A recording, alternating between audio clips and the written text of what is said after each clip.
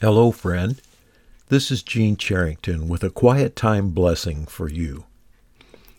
Today I'd like to take you back to a pleasant summer's day in 1969.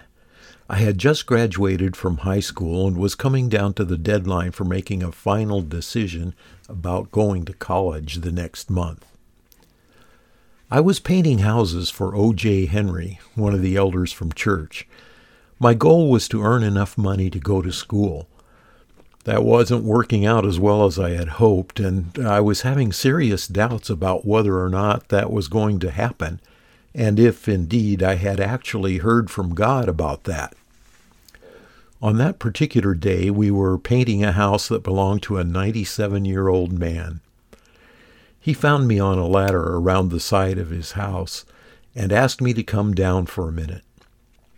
"Don't worry," he assured me. "I've asked your boss, and he said this is okay." He led me around to the front porch and invited me to take a seat at the table there. He sat down across from me and began to carefully remove the Wonder Bread wrapper from an object on the table. When it was unveiled, I saw that it was a toadstool about 4 inches across, resting upside down on its cap. That piqued my curiosity. Why would he call me away from painting his house to show me a toadstool? He started to explain. I was out working in the front yard. My mind started to wander at that point. Working in the front yard was not what I had expected for a man of his age. I quickly came back to the conversation as he continued. I came across this toadstool under a bush out there. It was all tucked away where no one would see it, but it was standing just as straight and as tall as if it were waiting for the King of England. Take a good look at it. See all those fins underneath? They're all lined up just perfectly, and the cap is so round and formed just so. That's just how God made it. Your boss told me that you are concerned about going to college here pretty soon. When I saw that toadstool, I knew I needed to show it to you.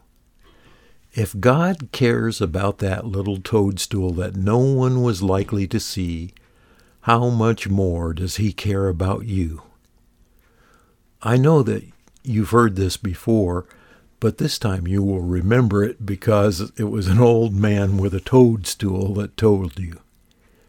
He was right. I have never forgotten that. He was also right about God taking care of me. I did go to college that next month and experienced God's amazing provision all along the way, but that's a story for another day. He was also right that I had heard the story before.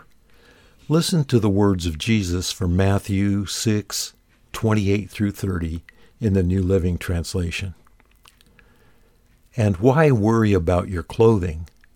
Look at the lilies of the field and how they grow. They don't work or make their clothing, yet Solomon in all his glory was not dressed as beautifully as they are.